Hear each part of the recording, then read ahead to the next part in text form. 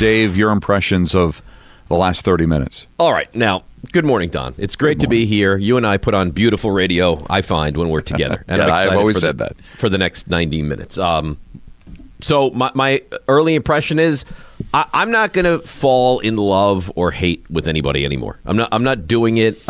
We all fell in love with Joe Judge. Look at the way this guy speaks, addresses the media. He's going to be great. How that turned out. So just for starters, I'm not playing that game. That being said, I think it's fair to say cautiously optimistic. Sounds like a no-nonsense guy. Wants to get in here and get to work. Not going to compare Daniel Jones to Josh Allen. And he's saying, let's just wait and see, and I'll prove myself. And that's kind of my stance on this. I'm not going to go crazy one way or the other. I'm excited. I think what excites me the most, Don, and I know there's a long answer, and I apologize, is that they have finally gone outside their comfort zone. That's right? it. It's not another one of these guys who they know, who they can manipulate, any of that. It's finally someone that's outside their comfort zone. So that is what excites me here. Yeah, no, there's no question that they had to go outside the organization, and they have. And before the press conference, I mentioned that organizations that are looking to turn things around kind of attach themselves to other organizations. And you just brought in the assistant general manager and the offensive coordinator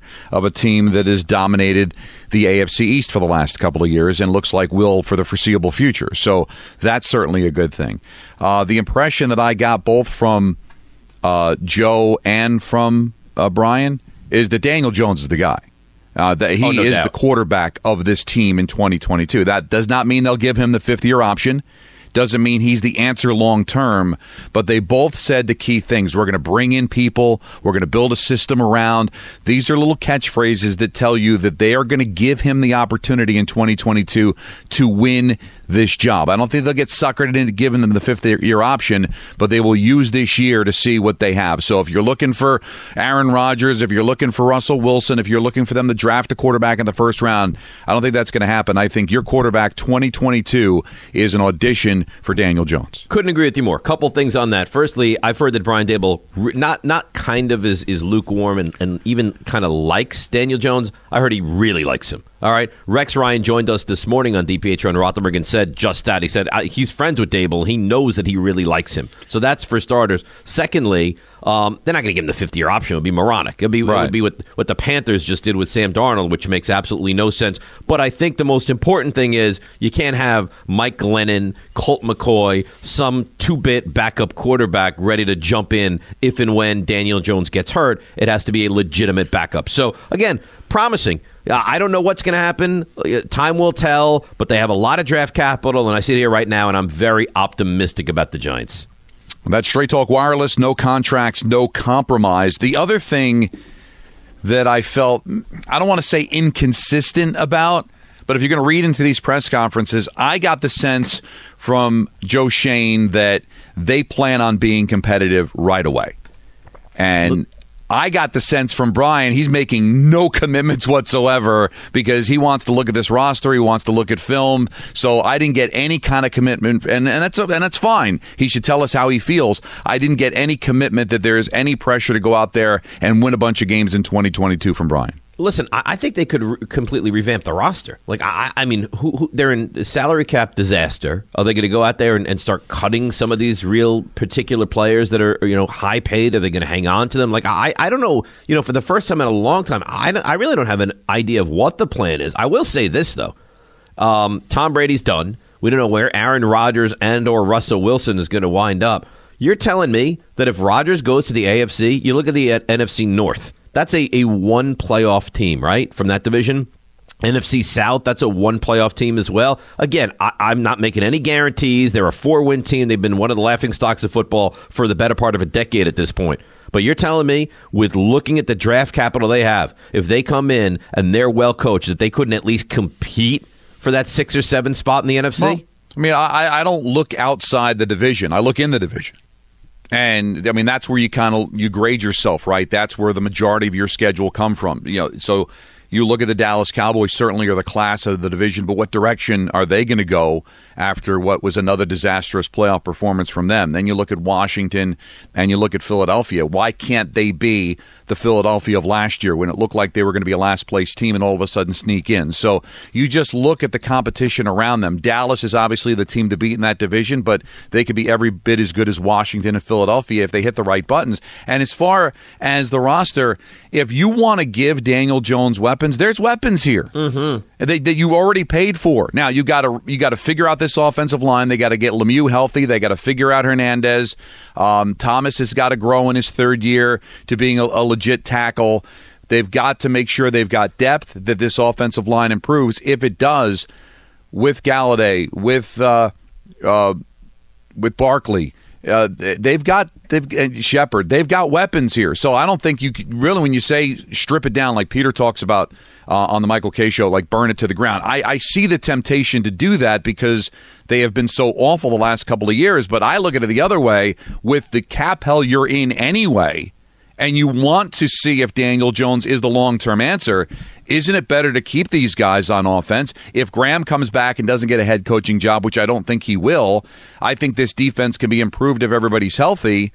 That I know it's temporary. I don't think it's sustainable, but it is a great way to kind of audition to see if your quarterback can do some things and then move forward from there. No, I think you're right. When I was talking about stripping it down, I didn't mean the skill position. I mean, why am I going to move on from Saquon Barkley? He's still very reasonable. Right. And yeah, so unless you just get this overwhelming offer, I don't think you're going to trade him. Kenny Galladay, there's nothing you can even do with him, right? Even if you wanted to move on, you can't really move on drafted Tony from him. in the first round. Right. So you're right. You got Kadarius Toney, you would hope is going to be somewhat healthy and that they can figure out a way to use him properly as well. So no. I just meant, like, is James Bradbury going to be back? Is Blake Martinez, if he's healthy, going to be back? Some of the guys on defense. But I think that he has to come in and Shane has to come in.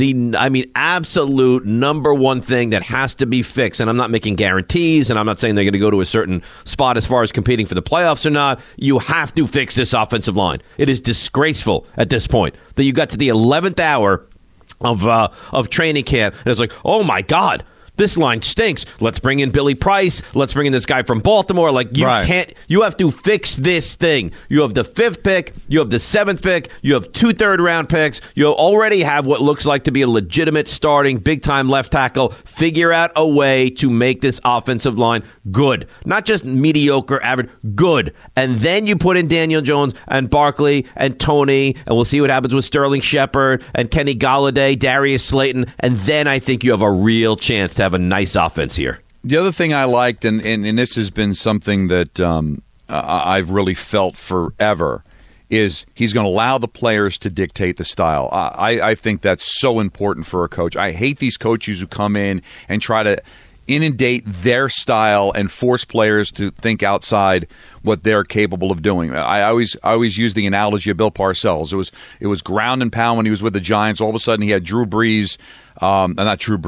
Bledsoe in New England, and he's throwing 60 times a game. Like, I want him to look at his roster and then act accordingly. And I think that's important to be able to make that adjustment. And you're going to have your certain styles and way of doing things, but I don't want you to come in here, look at the roster, and say, this is the way I want you to play. I want you to see how they play and then make the adjustments from there. Do you agree with that? I couldn't agree with you more. Isn't that what any good coach in any sport does? Yeah, I would hope. They look at the talent they have. Look, Pat Riley, right? Lakers, up and down. We'll score 127 points, and we're gonna outscore you. Pat Riley comes to the Knicks, and he looks out, he's like, wait a minute, I can't go out there and score 127 points. We have to go out there, and we have to grind these games out by scoring 92 points and not allowing the opposition to take the basketball down the lane. So, yes, I couldn't agree with you more. And maybe his style, if he's here for a long enough time, changes from when he starts here to 8, 10, 12 years in, based on the talent that he has. But yeah, you're 100% right. You will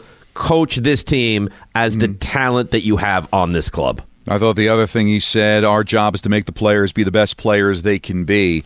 I think this is the one sport where you still teach on the professional level. I don't think that happens in the other 3 major sports. I think you kind of have what you have. There's maybe little tweaks here and there to your swing, or maybe a different way of running the bases in baseball and hockey, a different adjustment to a face-off. But for the most part, because of everything that they go through in the other sports, that by the time you get them on the professional level, they kind of are what they are. In football, I think it's completely different. These guys, the adjustment from college to the pros, Dave, is like night and day. And I think you've got a chance, especially with young players, to kind of mold them and teach them. So I do think there's a lot of teaching that goes on in the NFL and trying to find a way to get players to play at their maximum. So the fact that that at least is on his agenda, I think, is a good thing too. I think it's huge, and I think that coaching in the NFL is more important than any sport, and it's not close. Not even close. I know that people that will yell at us or whatever. I actually believe that you and I could probably manage in Major League Baseball. If you gave me an NFL job, I wouldn't know the first thing that I was doing. The game is complex, it's confusing, there's so much to it.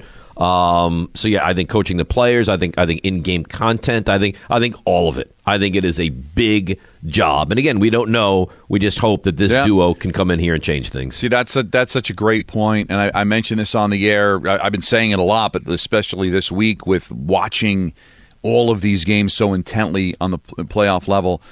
I don't care how well you do in an interview. I don't care about your press conference. I want to know what you're going to do in the game, and you're not going to know that until we get there. Like, there's no way to tap into that unless you just paint a bunch of scenarios and throw it at them in an interview. When to go for two. When to throw instead of pass, when to pass instead of throw. All these things, in-game decisions are so vital, and they cost you games, Dave. They cost you games. So I don't need a press conference about you're going to chew the knees off of the competition or you take a swipe at me, I'm going to take 2 swipes at you. Oh, that's all great. What are you going to do in the heat of the moment when the game is on the line? What decision are you going to make that's either going to win this game or lose this game? And that's what lost me on Joe Judge. That what lost me on a lot of the coaches they had here. In-game decisions are so vital, and that's going to end up being, at the end of the day, whether your team goes to the playoffs or 2 years from now they're looking for another head coach. Yeah, you're 100% right. Right, so we can sit here today, and we'd love your calls at 800-919-3776. And of course, we're going to give our analysis and our opinions, but you're right. We don't know. I mean, we're taking guesses. Shane looks good. Everyone that you've heard from that knows him, that's close to him, says he's a really bright guy. The fact that you don't have Dave Gettleman has to be a positive. Same thing with Daboll across the board. The truth is, we're in a wait-and-see approach where we're optimistic this morning. Dave, there is one little concern before we get to the calls, and they're packed, so I want to get to them with 1-800-919-3776. Okay, I'd like to hear it. Do you think there's a chance I can alleviate the concern, or will this linger regardless of No, what I think you're going to be in lockstep with me, and I might actually get you more worried about it than you were before. Okay, this is terrific. Right. I think the Mariners are still very heavily involved, even though they went outside the organization. I do think they've got major sway. And the thing that bothers me the most about John, and I'm a John fan, you're a John fan. Mm-hmm.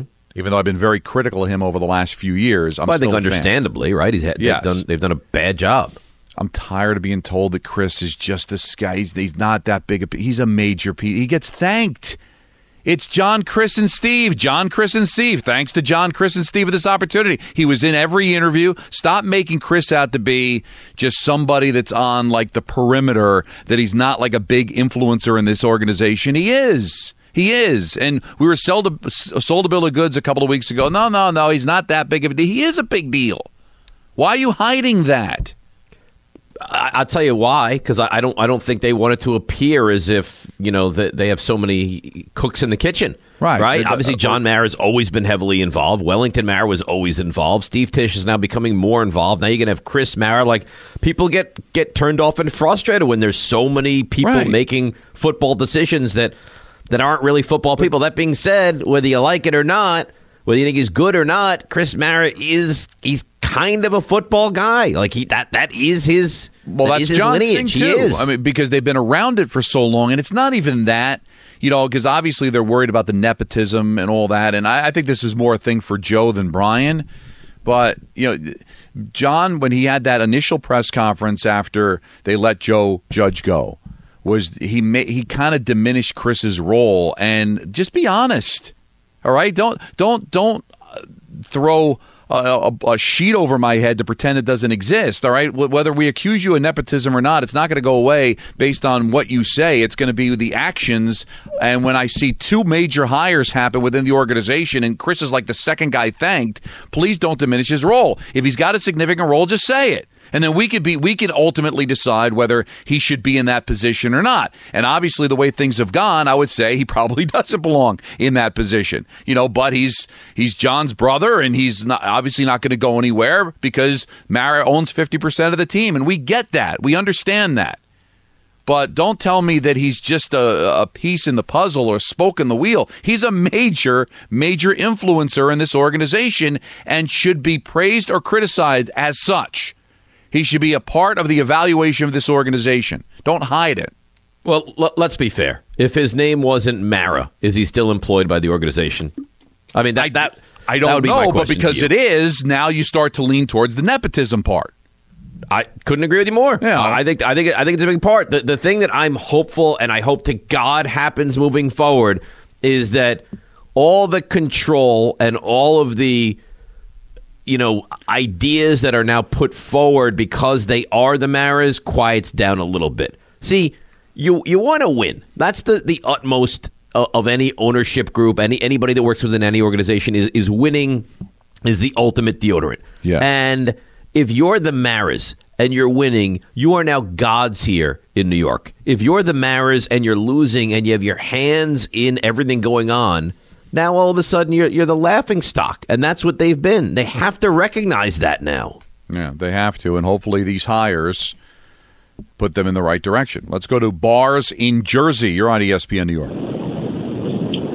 Hey guys, how you doing? What's up? I just to make a quick point about what you guys said. At this point, why don't they just make Chris the president? John Mara steps away from being president. He's like you guys just said. He's still 50% owner. There'd be no difference compared to what's happening right now. I don't know if there would be or wouldn't be. Again, I really don't know exactly what Chris's fault or criticism or level of importance is, other than the fact that he's been in the interviews and he's thanked by Joe and Brian during their press conferences. So John Mara made it seem like, oh no, he's just a scout. He's just a part of many people that work at this organization, and yet. Does he get thanked because his last name is Mara? So you feel like you got to thank him? Well, I don't hear John's wife or children being thanked during the press conference. Don, of course, that's the reason. Of course, he's the VP of player evaluation. Okay, he was promoted to senior. That's an important position. It's a very important position, but you don't see other coaches, and so he's the senior vice president currently of player personnel since 2011. You don't have other coaches getting jobs saying, "I'd like to thank the senior vice president of player personnel." He's thanked and he's revered because he's a Mara. And listen, that's just how it is. That's the truth. I just hope that the people that are responsible what's happened over the last decade get their fat hands off the process. That whoever it is, walk away. All right, you had your whether it's John, whether it's Chris. We know it's not Steve, because Steve is in Hollywood and he's not a silent partner, but he's certainly not involved in the football decisions. Well, it sounds like it sounds like Wellington sounds like John Mara might have wanted to keep Joe Judge. And that Steve Tisch kind of, helped push out Judge and bring in the current regime. And here's the thing. I mean, football, listen, just because you happen to be around football doesn't mean you know it, all right? Does Hal Steinbrenner know everything about baseball because he happened to be around his dad his whole life? He probably knows more than a lot of people, but doesn't necessarily make him an expert. John's been around it his whole life, but does it make him necessarily the right guy to make all of these decisions? Even Wellington had his moments, Dave. Fans burning tickets and flying planes over the stadium, and then you hire George Young, and everything's right with the world. Right, but you hire George Young because the commissioner recognized what a joke the franchise had become and stepped in to help. Right. So it's not like this franchise has had this 100 years almost now, right? They started in 1925 of just unlimited success, Don.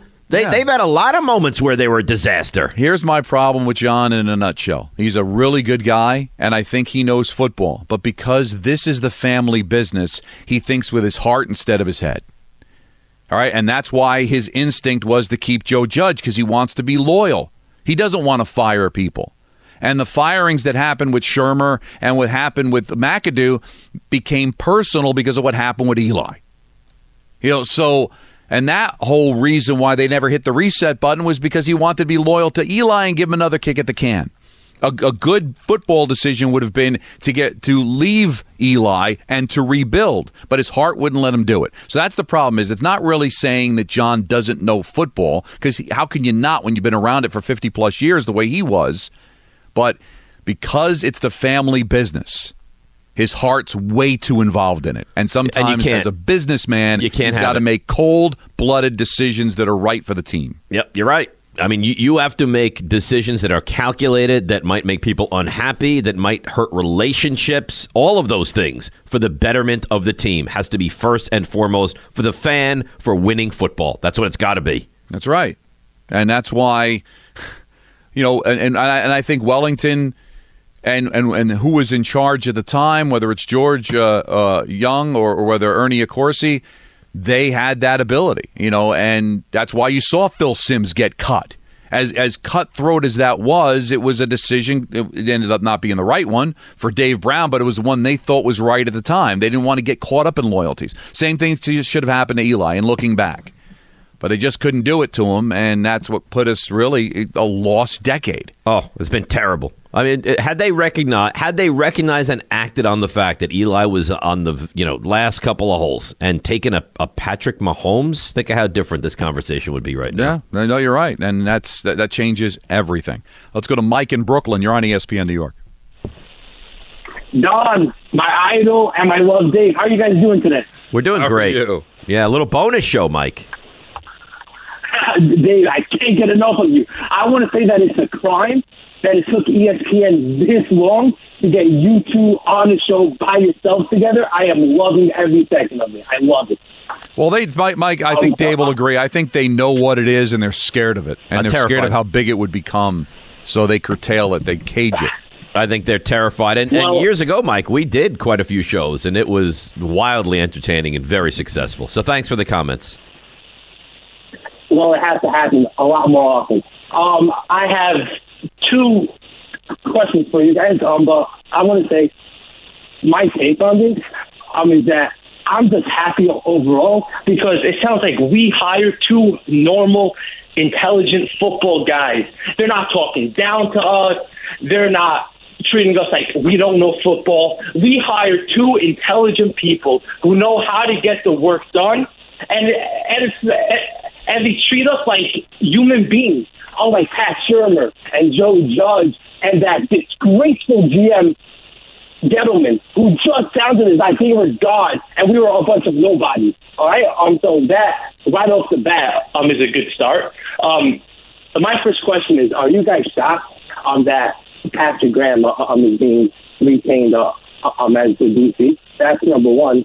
And number two, as a backup quarterback, would you guys rather have Fitzpatrick or Mitchell Trubisky? I'm going to go hang up. You guys are amazing. Keep it going. Dave, I love you. You already know that. Don, you do fantastic work as well. Keep it going, guys. Thanks, very Mike. kind. Very nice. We appreciate the nice words. Don, I'll take the second one. You can take the first one. Okay. Backup quarterback. I don't want Ryan Fitzpatrick, right? He's going to be, 38 years old, coming off a major injury. No, thank you. Trubisky has just been in the Daboll system, has led a team, the Bears, for God's sakes, to the playoffs multiple times. That would be my selection over Fitzpatrick. Yeah, Trubisky. I don't think he's an ultimate solution. No. I think he can be your long-term answer, but as a backup, I would agree with you. And as far as Patrick Graham, we're just a year removed from that defense being very good and him being a highly thought of candidate to be a head coach. They took a step back. A lot of it had to do with injuries. You lose Blake Martinez. You lose Julius Peppers. I think that affected them more than anything else. Now, is it a perfect defense? I mean, there was a time when they were healthy. They still couldn't get off the field on third down. But you cannot judge this defense when they share the field with maybe the worst offense in football and maybe the worst offense in Giants history. Their defense wasn't bad. So even this year, it wasn't bad. Right, I mean, it wasn't bad. It wasn't great. But, no, you're not writing home about it. I don't see any reason, especially since he's got a relationship with Graham, why you would look elsewhere. Now, you obviously give him the opportunity to get a head coaching job, but I've got no problem him coming back as Well, they defined it, right? That's what they said. He said that he was, and I actually didn't think, when the question was asked, I was like, oh, God, we're not going to get an answer here. is Patrick Graham going to be your defensive coordinator? And yes, he is going to be retained as defensive coordinator unless he gets a head coaching job. Yeah, I'm fine with that. I'm totally. How could you not be? You think he was the problem? 2 years ago they were great, and this past season they were not great. They also had a million injuries, and they were fine. Like that, you don't look at the Giants' defense and say that was the problem. No, that wasn't the problem. The offense Bradbury took a turn. I don't know if that was Graham's fault, but Blake Martinez was really important to this team in losing him as quickly as they did. Peppers losing him again. Is it the 2000 Ravens? No, but it was still the best part of this team the year before, kept them alive longer than they should have.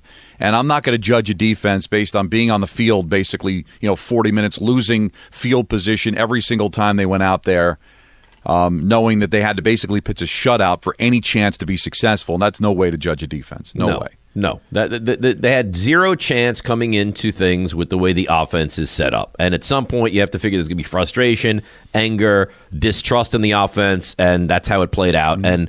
And they were probably half the games you looked at the defense, you're like, oh, they're pretty good. And then the other half that they got smoked. But overall, I don't think defense was the problem with this team. Cullum in the Bronx. You're on ESPN New York. Don, Dave, what's going on? Squeaky Wheel gets the grease. That's why Dave is here today. Is that what you think? See, Don, I don't know if you know this. I complained last week that it was a big Giants day, and you were asked, and I was not. And I was hurt by that. And not at you. And we called Ryan Hurley, our program director, live on air to kind of get to the bottom of it. And he said, well, my day was already done. He wanted to give you the opportunity, and I hadn't been feeling well. And I was hurt, and maybe that's the reason that I'm asked to do this today. Well, no matter how we got here, Cullum, we got here, and we're better for it. Oh, definitely better for it. Dave is top notch. My favorite on the station. But the 2 points that I want to make, I got one question and 1 point I want to make. I don't understand why people are hesitant to talk about, drafting Linderbaum at 7 or, maybe just trading back a little bit to get him. Every time there's the top flight, best available offensive guard and center in the league, those are almost the safest picks possible. You look at Quentin Nelson and Martin from the Cowboys. When they were drafted, every time you redo those drafts, they should have been drafted 3 or 4 or 5 picks higher. That's the biggest need for the Giants.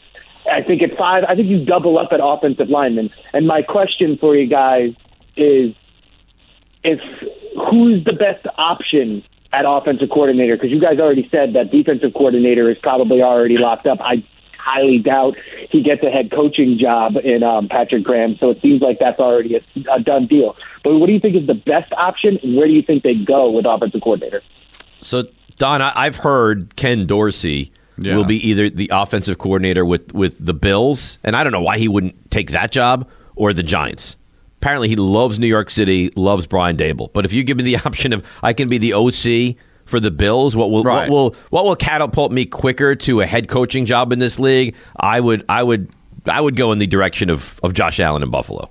I would as well. I just because of the quarterback and the situation that they're in. So I would think he'd be off the table. Martindale.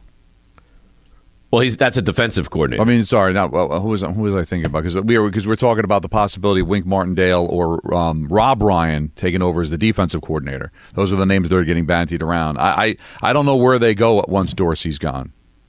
Yeah, you got to figure it's going to be someone with ties to Daboll, but I don't have names beyond Dorsey either. And I guess Daboll was just discussing with the media, saying ideally he won't be the play caller. It'll be whatever OC they bring in, and then he'll help develop the offense and help with the game plan, but not ultimately make those play calls. Well, it's really those are important decisions to make, and I really think I've always believed that your head coach should make them, and that's where you wonder will John and Chris have a major say in who they bring in here? Did they have a major say on Graham staying? That's also something that has to be talked about as well. Like, again, I have no problem with Graham staying, but was that a Mara decision? Or is Daboll taking responsibility for it by saying, he already had a relationship with him and liked him? It's not going to be an issue because I think he'll do a good job. Right. Well, he's already shown that he's competent and he's capable. You know what the thing is? There's distrust.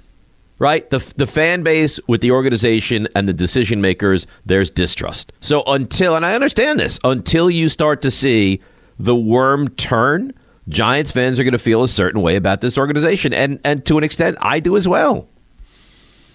Well, you have to. We've been through this too many times over the last 10 years. It's not just the losing. We had to go through the McAdoo, and then we had to go through Shermer. And this is the fourth time in 10 years we've had to go through this as far as the head coach is concerned, and the second time we've had to do it with a general manager. So that's a lot of times to kind of just hope that they get it right. So you don't have any faith. Why would you have any faith? You can't. It's blind faith at this point. It's the just fact hope. That, the best thing you could say is that just eventually you hit on enough women at the bar that eventually somebody gives you your number. That's what you hope for. That's what you hope for. That's a Michael Kay analogy if I ever heard one. Well, you got the show coming up. By the way, you have Daboll on your show at 4 o'clock today, huh? Yeah, I'm looking forward to talking to him. That's going to be terrific. I was just doing the math in my head, Dave, because we're similar ages. I'm going to be 54 in a couple of weeks, and you're 50 now, right? No. No. But thank you. I will be 49 in a little more than a month. Okay, so. But yeah, in the same demographic. All right. So what's the first head coach you remember rooting for? Ray Perkins. That's your first. Okay, so I go one deeper. I remember John McVay. Yeah, no, I don't. So thankfully, I guess for me, I don't. But so think about that. So in your lifetime, which is not quite 49 years, well, I shouldn't say your lifetime because of your memory of Giants football, this will be your 10th head coach, my 11th. Okay. And they've had 20. Yeah. So in our memory, you remember half of them, and I remember slightly more than half. Maybe, and now being alive, because maybe Arnsparger a little bit if I was under hypnosis. but remember Bill Arnsparger? Yes, I do. All right, so it's a little bit, I might have watched games with my dad and have vague memories, but I didn't have an understanding of the game, in 74, 75. So that's pretty just crazy how they've gone through them. And it wasn't like the Giants that that I took over in the late 70s was any good. They were dreadful. And yet, from the beginning of the franchise in 1925 until our memories kicked in, they had less coaches than in the time we've been alive. I mean, how crazy is that? Yeah, but you know what? The amazing thing is, you're saying from 25 to 74. That's not that long, Don. Like that's only how long is that? That's like 50 years. Yeah. And sadly enough, from 74 to now is basically 50 years.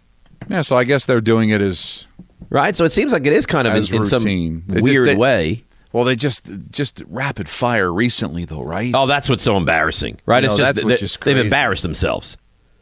But all that said, I didn't think that was any reason to keep Joe Judge a third year just because you didn't want to fire a third consecutive coach in 2 years. Yeah, you and I are lockstep there. The dumbest rationale you could possibly have in that you're going to keep a guy because you don't like the way that you've been just firing guys willy-nilly. Well, I'm sorry. The guy was bad at his job. That's no way to do business. It's the 98.7 ESPN Super Box Bonanza. Be the second caller, since we're talking about coaches every 2 years with the Giants. Be the second caller at 888-987-ESPN right now to win $20 FanDuel credit. Access for 4 to the FanDuel pregame virtual party hosted by Peter Rosenberg, Chris Carlin, and Super Bowl champ Chris Canty. And select a box for the big game in our $5,000 box pool. When selecting a box, winners could reveal one of 10 daily double prizes, including a Sonos smart speaker, gas-powered pizza oven, Beats earbuds, and more. Remember, be listening to DiPietro and Rothenberg, Keyshawn, Jay, Will, and Max.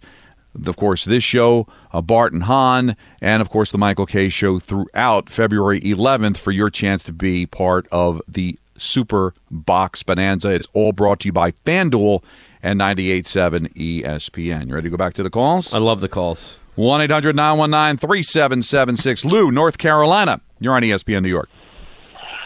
Hey, guys, just have two quick questions. Keyshawn Johnson this morning was very adamant on Daboll has to continue to call the plays. So I want to know your opinion on that. And then also, there were rumors about Ken Dorsey coming over from Buffalo to be the OC. Would you be happy with Ken Dorsey, or who else are you looking for maybe an OC position? I would love if it was going to be Ken Dorsey. For the life of me, Don, I don't understand why he would take this job unless he's that desperate to be in New York City and his connection to Daboll is that tight. But why would you come to work with Daniel Jones and the uncertainty of what the Giants present when you have Josh Allen right there in your backyard? I mean, listen, I'd love it, but you are 100% right. How could you do it? Because, again, you look at the Giants' recent history. Coaches getting fired every couple of years. You know, you're coming to the Giants with an unknown at quarterback, and even though you trust him and you love him, a first-year head coach. I mean, who's to say in 2 years we're not going through this process again, and then he's collateral damage where he stays in Buffalo. There's a chance the Bills win the Super Bowl next year, and now all of a sudden he could become a candidate for a head coach or certainly get a raise off of what he was able to accomplish in Buffalo.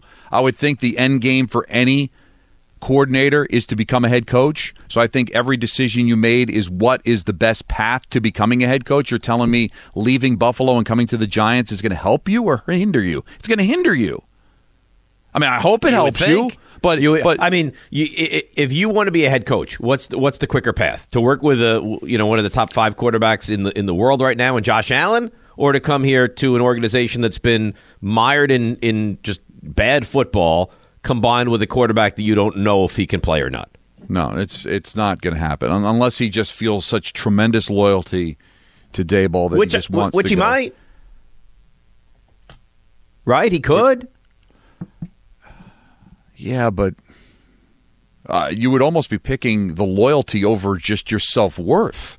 Again, I don't want to. It would be a strange decision. I agree. I don't want to paint the Giants out to be abysmal because, again, it might be a great job, and maybe Daniel Jones is the guy, or maybe he just loves the work and just would love the challenge, and maybe he looks at that and just believes in himself so much that hey. Because you could look at what's happening with Bieniemy in Kansas City, right, where it's like he doesn't get any credit for what's happening because his head coach is an offensive guy and he's got one of the best quarterbacks in football. So maybe he thinks, listen, I'll really impress people. I'll go to the Giants, turn them around, and then I'll certainly get a head coaching job rather than everybody saying, well, sure, he won with Buffalo. Look who his quarterback is. Look what they were doing before he took over. I mean, if you win with Buffalo next year, what have you accomplished more than Daboll just did? Right, Daboll's the one that took Josh Allen from being a nothing, let's be fair, a newbie in this league to being a great quarterback. And I think it's fair to say he was a great quarterback. If you are Ken Dorsey, you now take a great quarterback and lead him where? It's not like Josh Allen can't be any better next season than he was this season. Right, so Daboll ends up getting de facto credit for their success next year, and he doesn't get any. Actually, we're talking ourselves into where I think it's a no-brainer. Come to the Giants. Ken, come to New York. This is the place for you. Listen, I want to be honest with you. It's not like it was like general managers, right? Like who's out there? You hear some names, you read about some names, you look at the offenses that are good, but like Bieniemy's a really great example, right? And you hear some rumors about things off the field, but I think the biggest thing with him more than anything else is that he gets no credit because who the quarterback is and who the head coach is. Yeah. If listen, I will say this, and it still makes sense to me to stay in Buffalo. It's by far the safer job, and probably would be your quicker avenue to be a head coach in this league one day. If you come to New York and you somehow turn Daniel Jones into a good quarterback, the league will take notice with that as well. And the word is that Daboll is a Jones fan.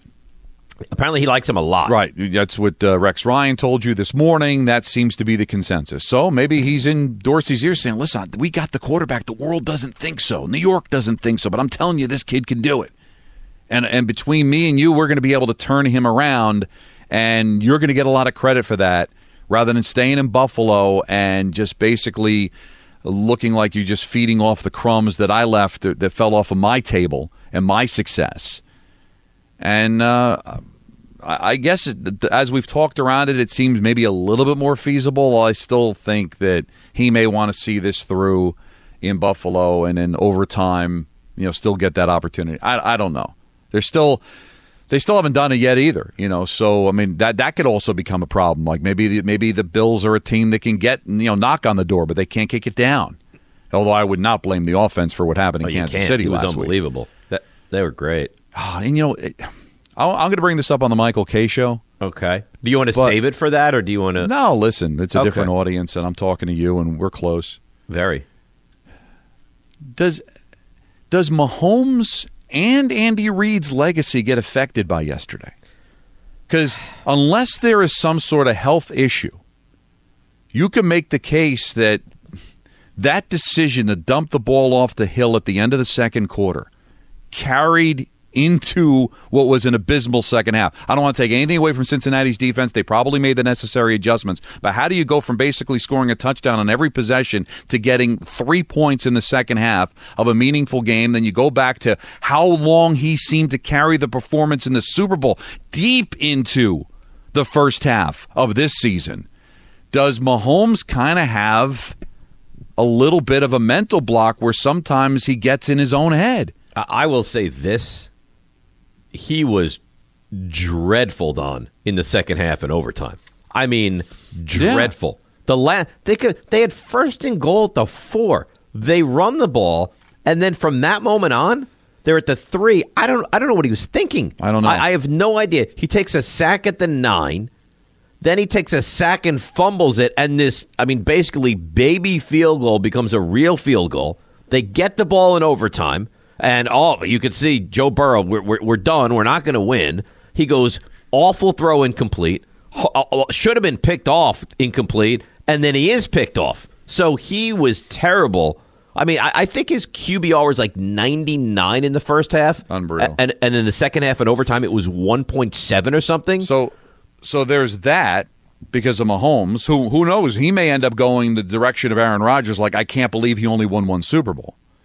And now Andy Reid, who had a lot of heat taken off of him for the Super Bowl that he won a couple of years ago, and then you look at the performance against Tampa in the Super Bowl, and then what happened yesterday, did we forget a lot of those miserable losses in Philadelphia that Andy Reid had and all those 4 straight championship games and all that? So I know a lot of heat's off of him. He finally did win, but God, there was a lot of things that happened in that second half that you got to pin on those two. That is an egregious loss. Like, that loss yesterday is as bad as you can have. You're up 21-3. You give Cincinnati credit. I get it, Don. But nobody looks at Cincinnati as a power. Their defense is fine. Offensively, they're very good. They couldn't even come close to stopping you in the first half. And I think it all changed on the play, where it was one of the stupider plays you'll ever see. Really? Where you don't get the guys into the end zone and you run this in the field to play pass to Tyreek Hill, who gets tackled, and now you don't get any points when you had a guaranteed 3, and from that moment on, it was never the same. Well, guaranteed 3. So all right, I get it. 5 seconds, run some sort of a play to take a shot for the touchdown. Right. But not that play. And certainly, and I don't even blame Reid for that, because that was certainly all on Mahomes dumping it off the hill. Well, I would even what the hell is Tyreek Hill doing in the backfield like that? I don't even know what's going on there, because obviously you got no timeouts. You're not running the ball. Right? Unless Mahomes thought there were timeouts, he certainly tried to call one. He tried to take one, so God knows what he thought. So that's a possibility. But if you kick the field goal, it's 24-3. You're up 3 touchdowns and the first possession of the second half. They're going to roll them. That play cost them. Now, I think just to clarify, I believe it was 21-10 at that point, right? I'm sorry. Yeah, I think P. Ryan had scored that screen pass touchdown. 21. That's right, 20. But either way. But still, if you go up 24-10 and get the ball. Right, you're right. Because I'm thinking get the ball, because I'm thinking they're scoring a touchdown every time they touch the ball. Right, so it was 21-10. Touchdown there, or just a field goal. You're up 2 touchdowns, and you get the ball to start the second half. You know what gets in my head with these stupid picks on the K show is I start doing everything based on the spread, and the spread was 7. So I'm just thinking I'm doing the math in my head, like oh my, I just couldn't believe it happened. But still, got to give Cincinnati credit. They made the plays. They did well defensively. But I think the game completely changes if they just kick a field goal there. Yep, I agree. What are you doing? That is a horrendous loss. Yeah, I don't think it gets worse than that. No, it's tough. And listen, it came off an exhilarating win the week before But, everything the Bills were feeling, I'm sure the Chiefs are feeling the exact same thing. And it's unbelievable. Like, after what I thought was a rough wild card weekend of football, divisional round, championship round, you couldn't ask for anything better, which will probably lead to a dud in the Super Bowl. I'm hoping that's not the case.